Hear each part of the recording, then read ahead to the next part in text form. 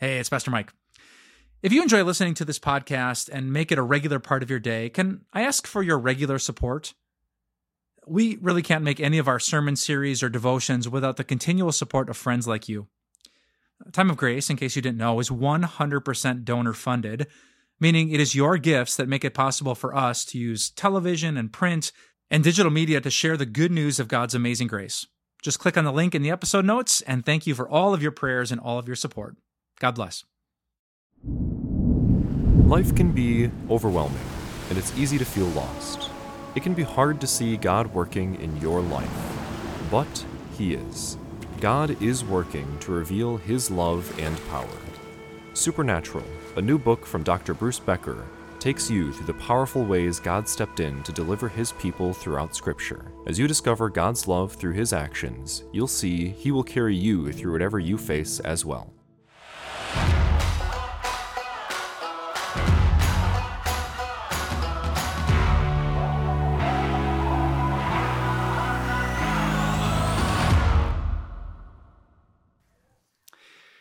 One of the toughest times, I think, to be a good friend is when one of your friends cheats or is cheated on. Just something about that situation, about that sin that rattles even the strongest connections.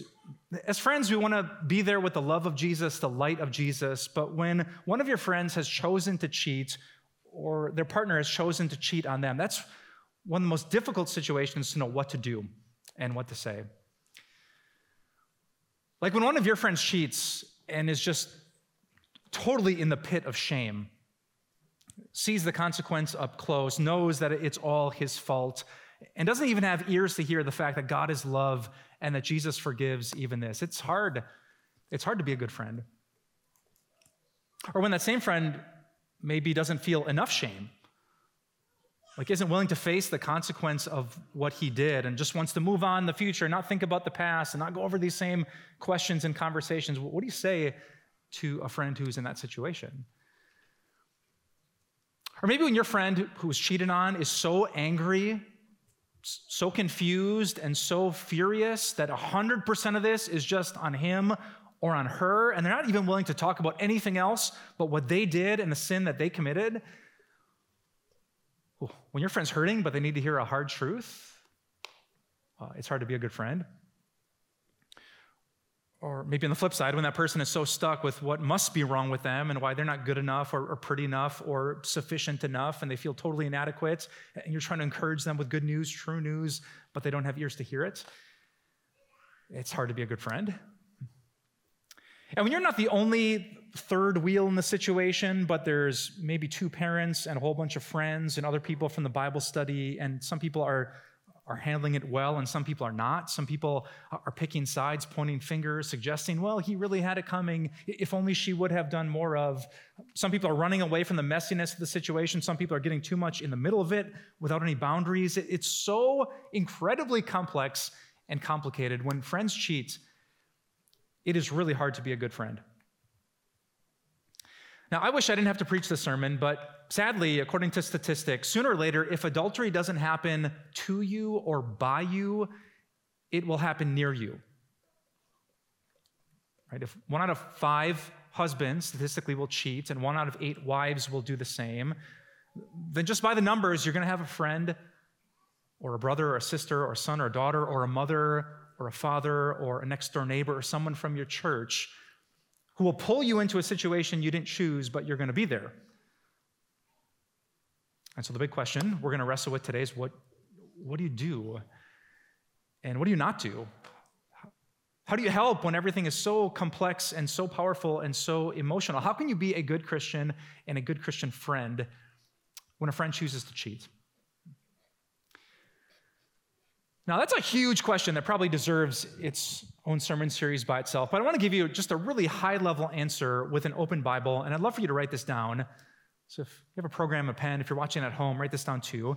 When friends cheat, the best thing that we can do as Christians is to give them grace and truth.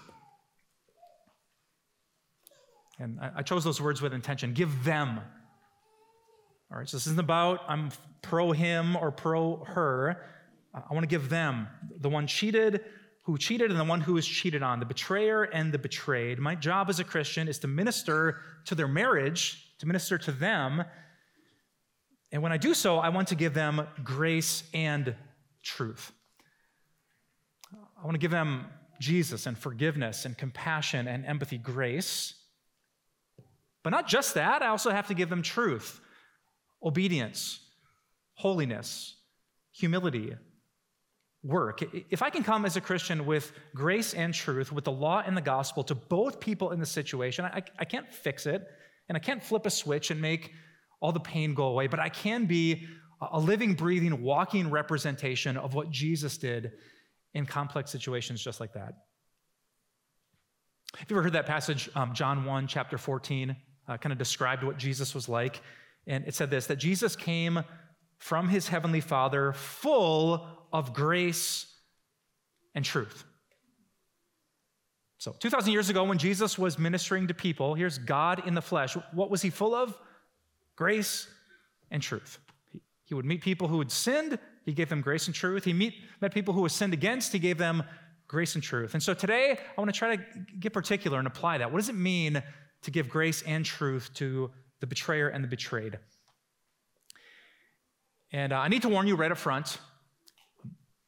Normally when I preach, I have a goal, and my goal is when you get into the car, just thinking about church, and you're there with your kid, your boyfriend, your friend who brought you, that you'd be able to say, oh, I remember the sermon was about, boom. Remember we filled in that one blank? That was the big idea.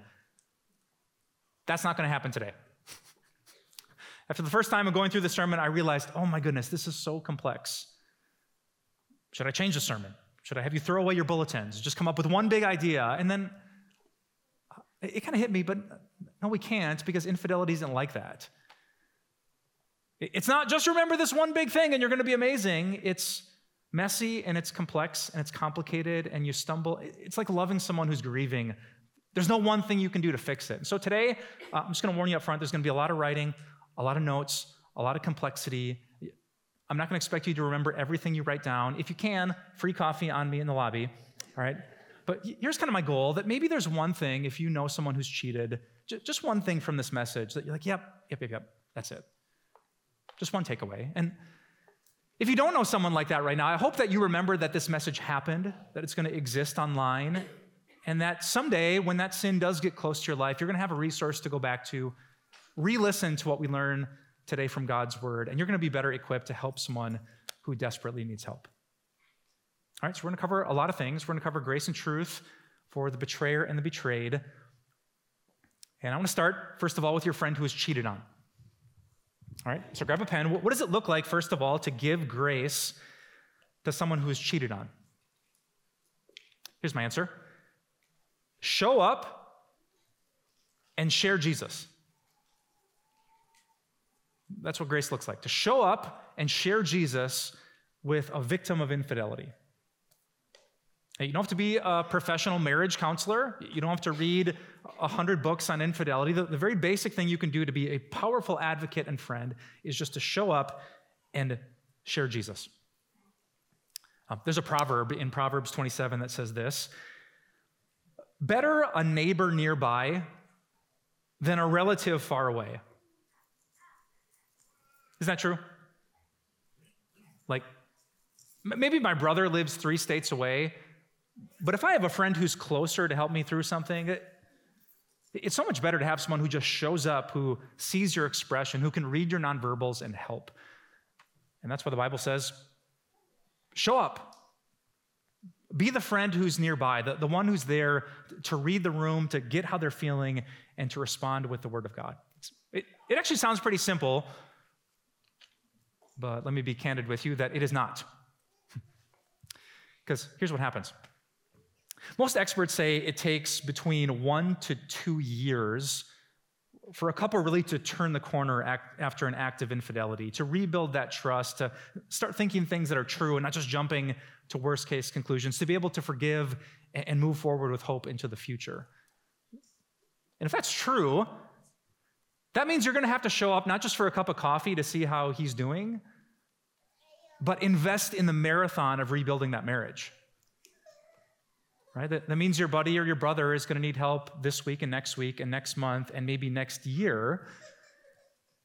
And the fact is, because infidelity is messy and embarrassing, he's probably not going to tell everyone that he knows. He's not going to get up in front of church with a microphone and let everyone know what's happening. Maybe he only tells 10 people or 8 people or 5 people. And if you're just one of the 5 resources that he has, that means because there's fewer people to show up, that those few people need to show up more often. And if that wasn't hard enough, you're going to need to find some extra time to show up. The dynamics of those conversations are going to change drastically, and it will not be easy. I remember a few years ago, we had a sermon series on friendship. And I learned that friendships really survive when overall you feel positive about the conversation. There's hard moments, but there's a lot of jokes, dumb memes, funny things and experiences you have together. But after infidelity happens, lots of that doesn't happen.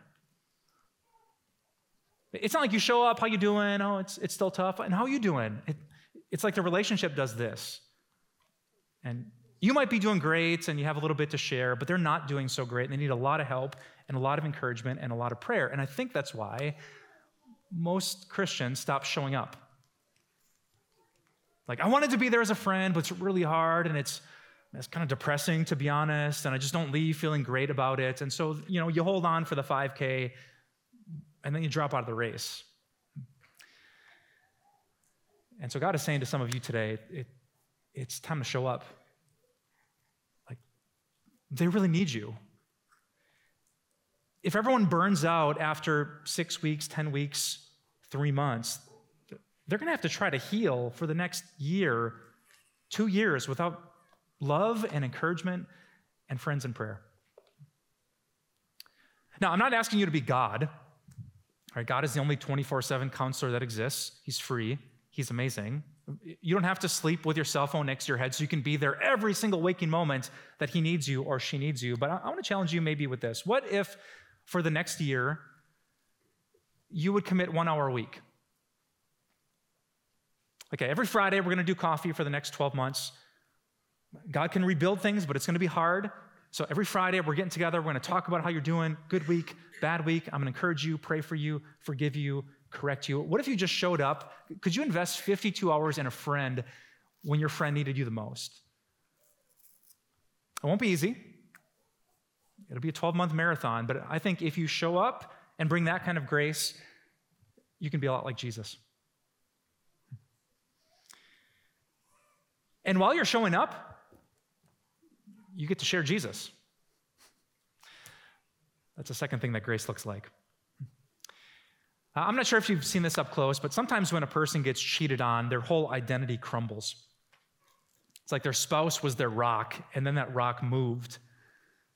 And going home was their haven and their refuge and their safe place, except now it feels like shifting sand.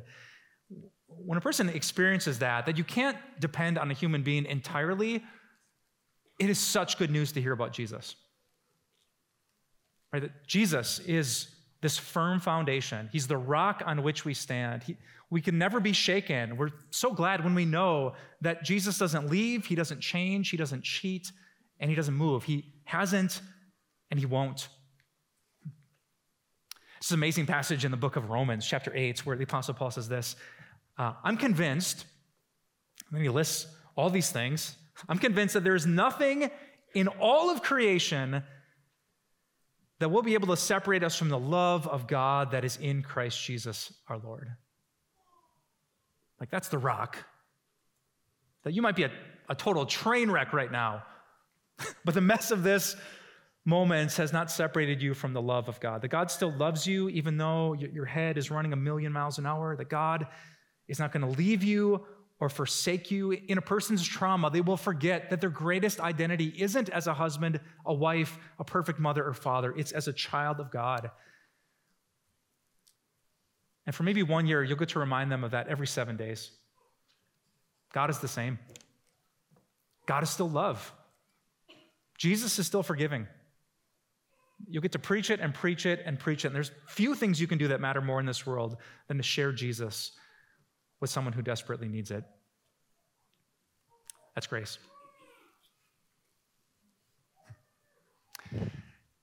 And your same friend will need truth. Right? Showing up, giving them God's love, amazing. That's part 1 of 4. But they're also going to need the truth. And here's the truth I don't want you to forget. I shared it last week.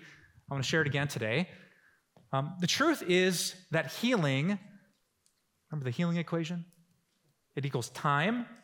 Can you help me out? Times work times work. Yeah, for a person to heal, it's going to take some time to heal trust in a relationship.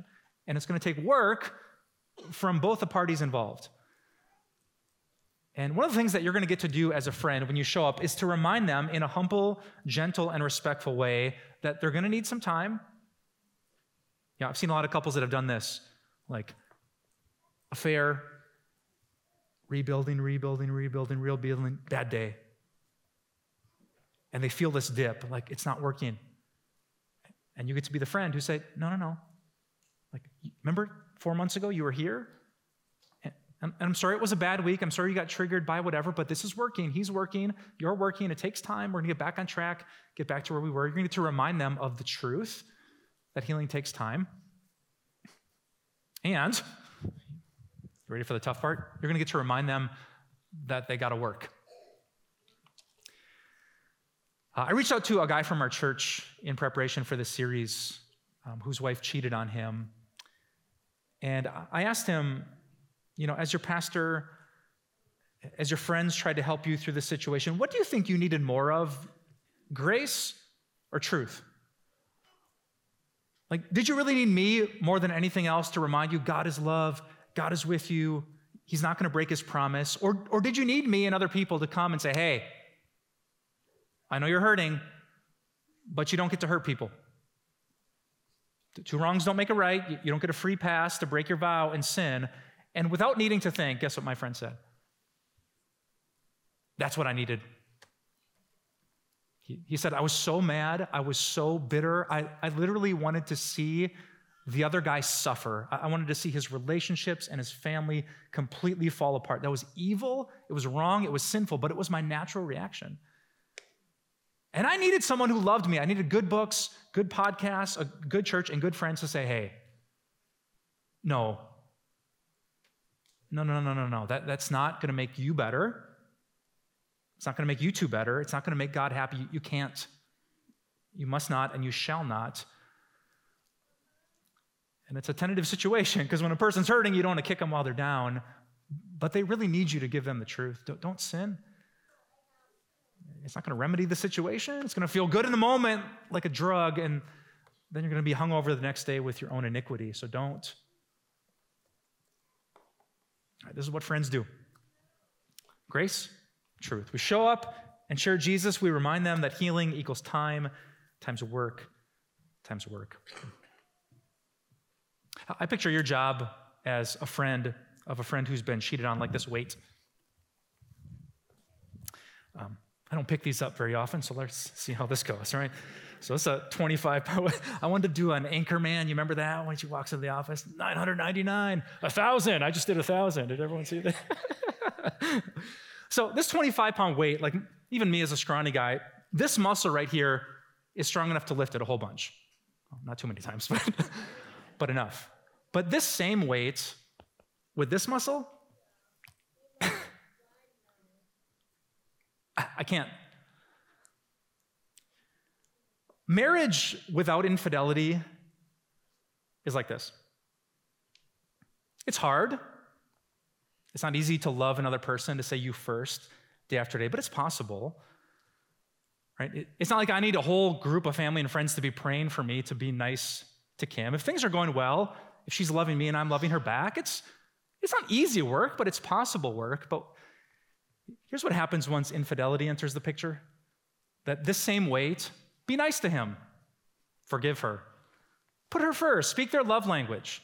Say you first. That same command from God,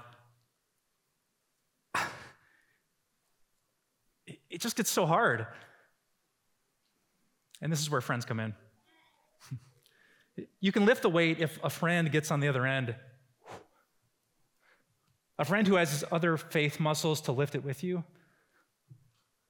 But when a person is stuck and simply can't do something on their own, you can help bear that weight with them, and they'll need you to do it. So I want to challenge you today. If you're thinking of a friend right now who's been cheated on, what can you do? What's that small little step that you can take to show them grace and truth, to show up, share Jesus, remind them how healing happens, to do the good work that leads to restoration and hope?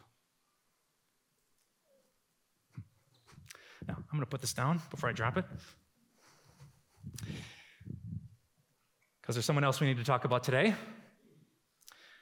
So we've talked, first of all, about the one who was cheated on. Now let's kind of shift to part two. What about the one who cheated? How do you show grace and truth to them in that situation? Well, write this down. Here's what grace looks like. Grace looks like showing up and sharing Jesus. And if that sounds kind of easy, I want to repeat to you again today, it isn't. Because when a person chooses to cheat, when for the sake of an escape, they bring devastation upon their family and friends, for you to take a step and meet them where they're at will get people talking. When that woman, pursued just the high of that and left this trail of consequence in her wake, for you to meet her where she's at will get people talking. It will not be easy. I think of what happened to Jesus in Luke chapter 15. Remember this? It says, the tax collectors and sinners were all gathering around to hear Jesus. But the Pharisees and the teachers of the law muttered, this man welcomes sinners and eats with them. What did Jesus do wrong? He was with them. And once Jesus took a step in their direction, once he didn't kick them away from the table, once he broke bread with people who had hurt people, people started to talk. But Jesus doesn't take sin seriously. He acts like it's not a big deal. That's a tax collector who robbed my family. And sadly, the same thing can happen when your friend cheats.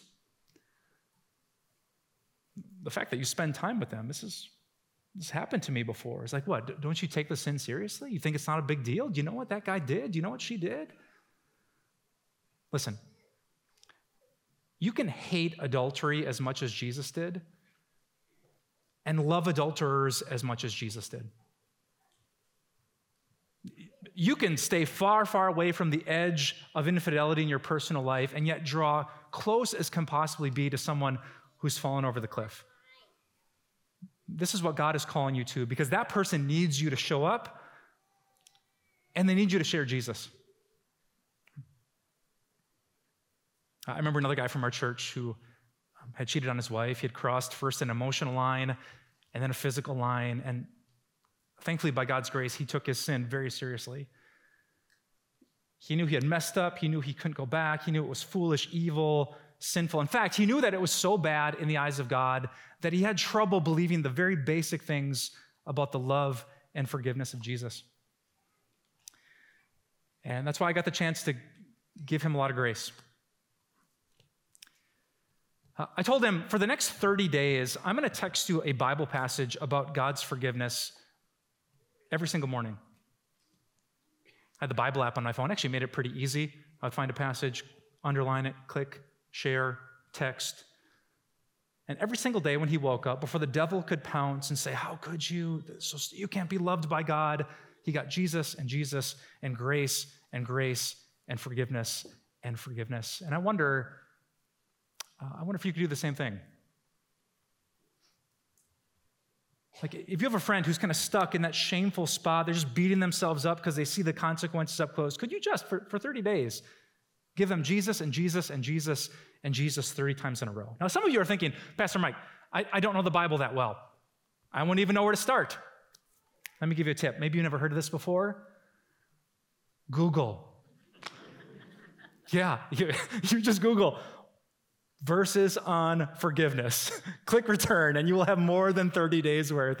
It's so easy. Leverage the technology to find those passages where God speaks of unconditional love, forgiveness even for this sin, and just heap grace upon their heart till the soil of their soul softens and that little seed gets in and produces the hope and peace that we all want. When your friend cheats, that's what grace looks like. You show up no matter what people say. You share a whole bunch of Jesus. And finally, last thing I need to share with you today, you give them truth. Well, what truth does your friend need to know? You might not know this, but there's this healing equation that helps people get through adultery. I want you to write it down one last time because your friend's going to need to know it takes time and it takes work and it also takes work. Yeah. Your friend's going to need to know, you can't fix this in a week. The issues and problems and relationship that led to this confession probably lasted a long time, and it's going to take a long time to fix. And maybe most of all, what your friend is going to need is encouragement as they do good work. Let me tell you what I mean. My wife's a preschool teacher. She tells me often about the power of positive encouragement. Right? As an educator, she's just jumping on a kid. You messed up, you messed up, you messed up. A kid just gets crushed. He's never good enough, right? And so she tries to catch him doing good and will say, wow, that was amazing. So when he does the good thing, she'll say, that was amazing. And the kid's like, oh, sweet, I should do good things. So he does more good things. She says, wow, you did it again, that's amazing. And it just creates this cycle of encouragement and obedience, right?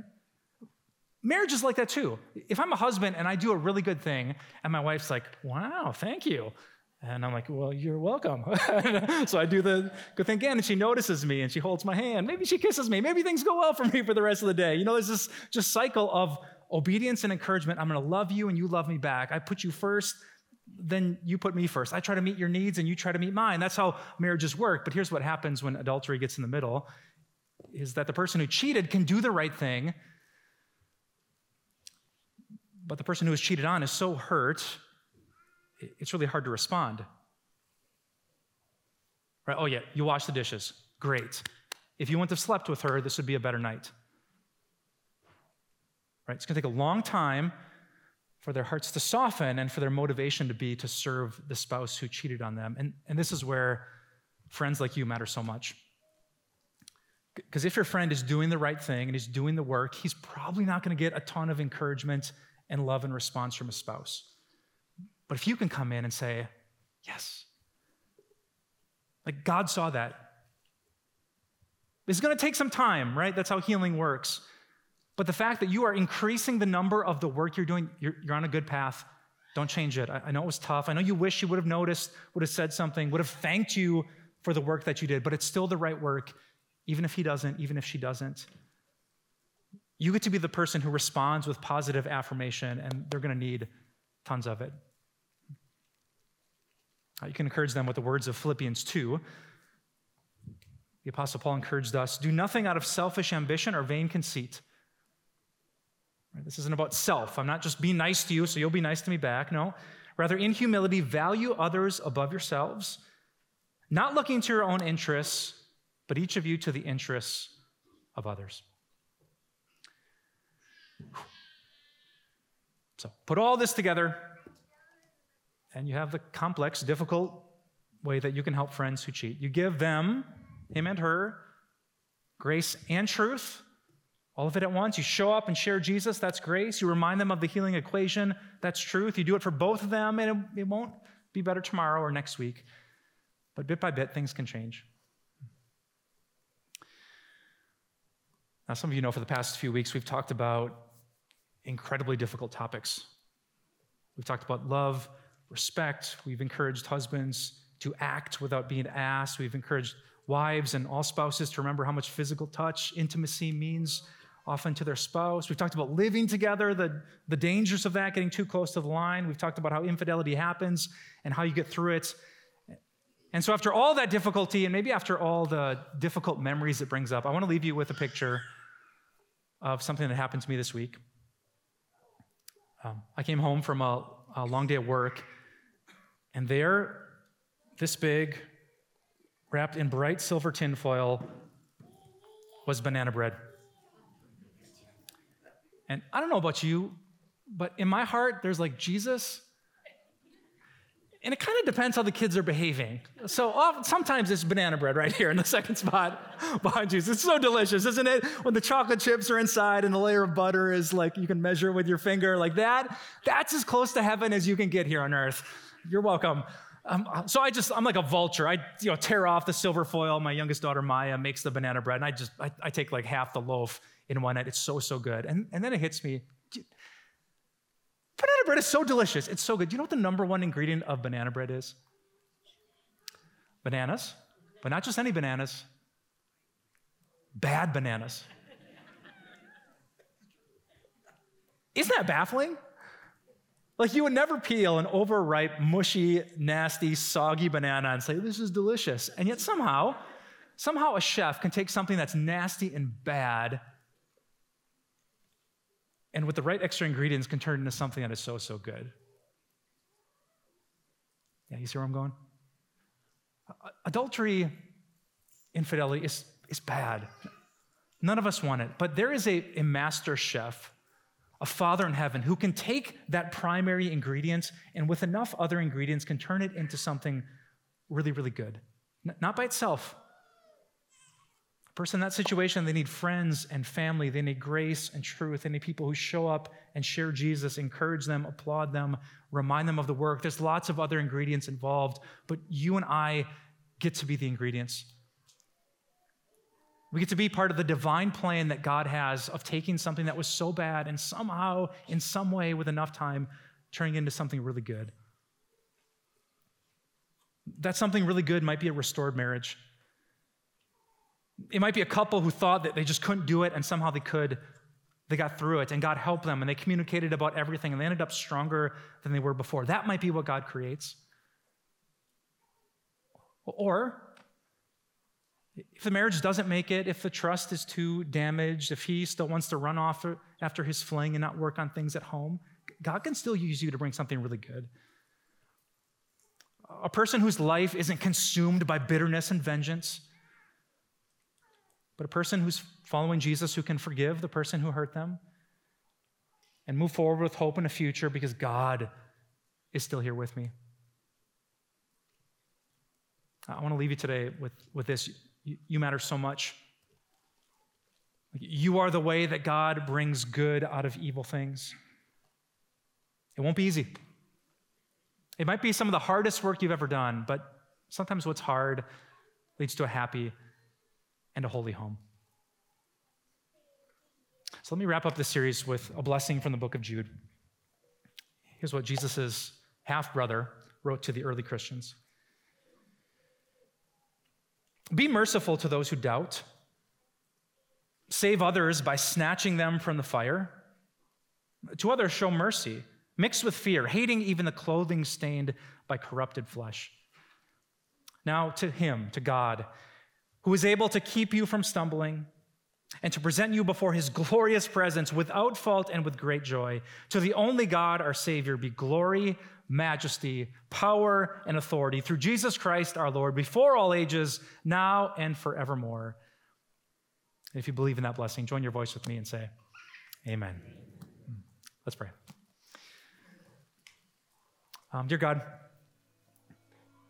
do nothing out of selfish ambition. You say that to people who are in difficult marriages, and you say that to all of us.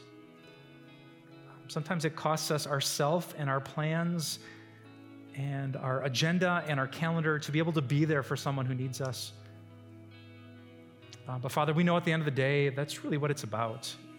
It's loving people well and having people in our life who are ready and encouraged to love us well when we need them to.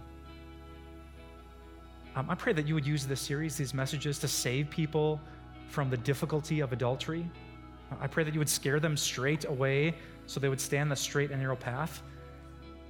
And for the people who are here, God, who can't go back and can't change it, would you just use something, some word, some verse, some promise that you've made to heal them and to help them to move forward?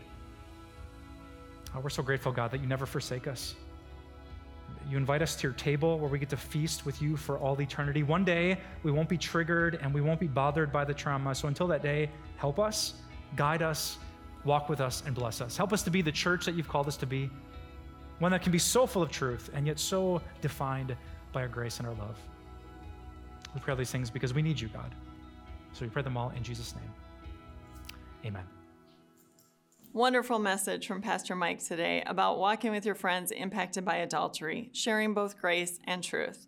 This month, we have a special book from our friend and colleague, Dr. Bruce Becker. It's called Supernatural, God at Work and On Your Side. It takes you on a journey showing you how God powerfully impacted his people and delivered them. It's yours with your financial gift to Time of Grace. Go to timeofgrace.org, write to us, or call the number on the screen. Life can be overwhelming, and it's easy to feel lost. It can be hard to see God working in your life, but He is. God is working to reveal His love and power.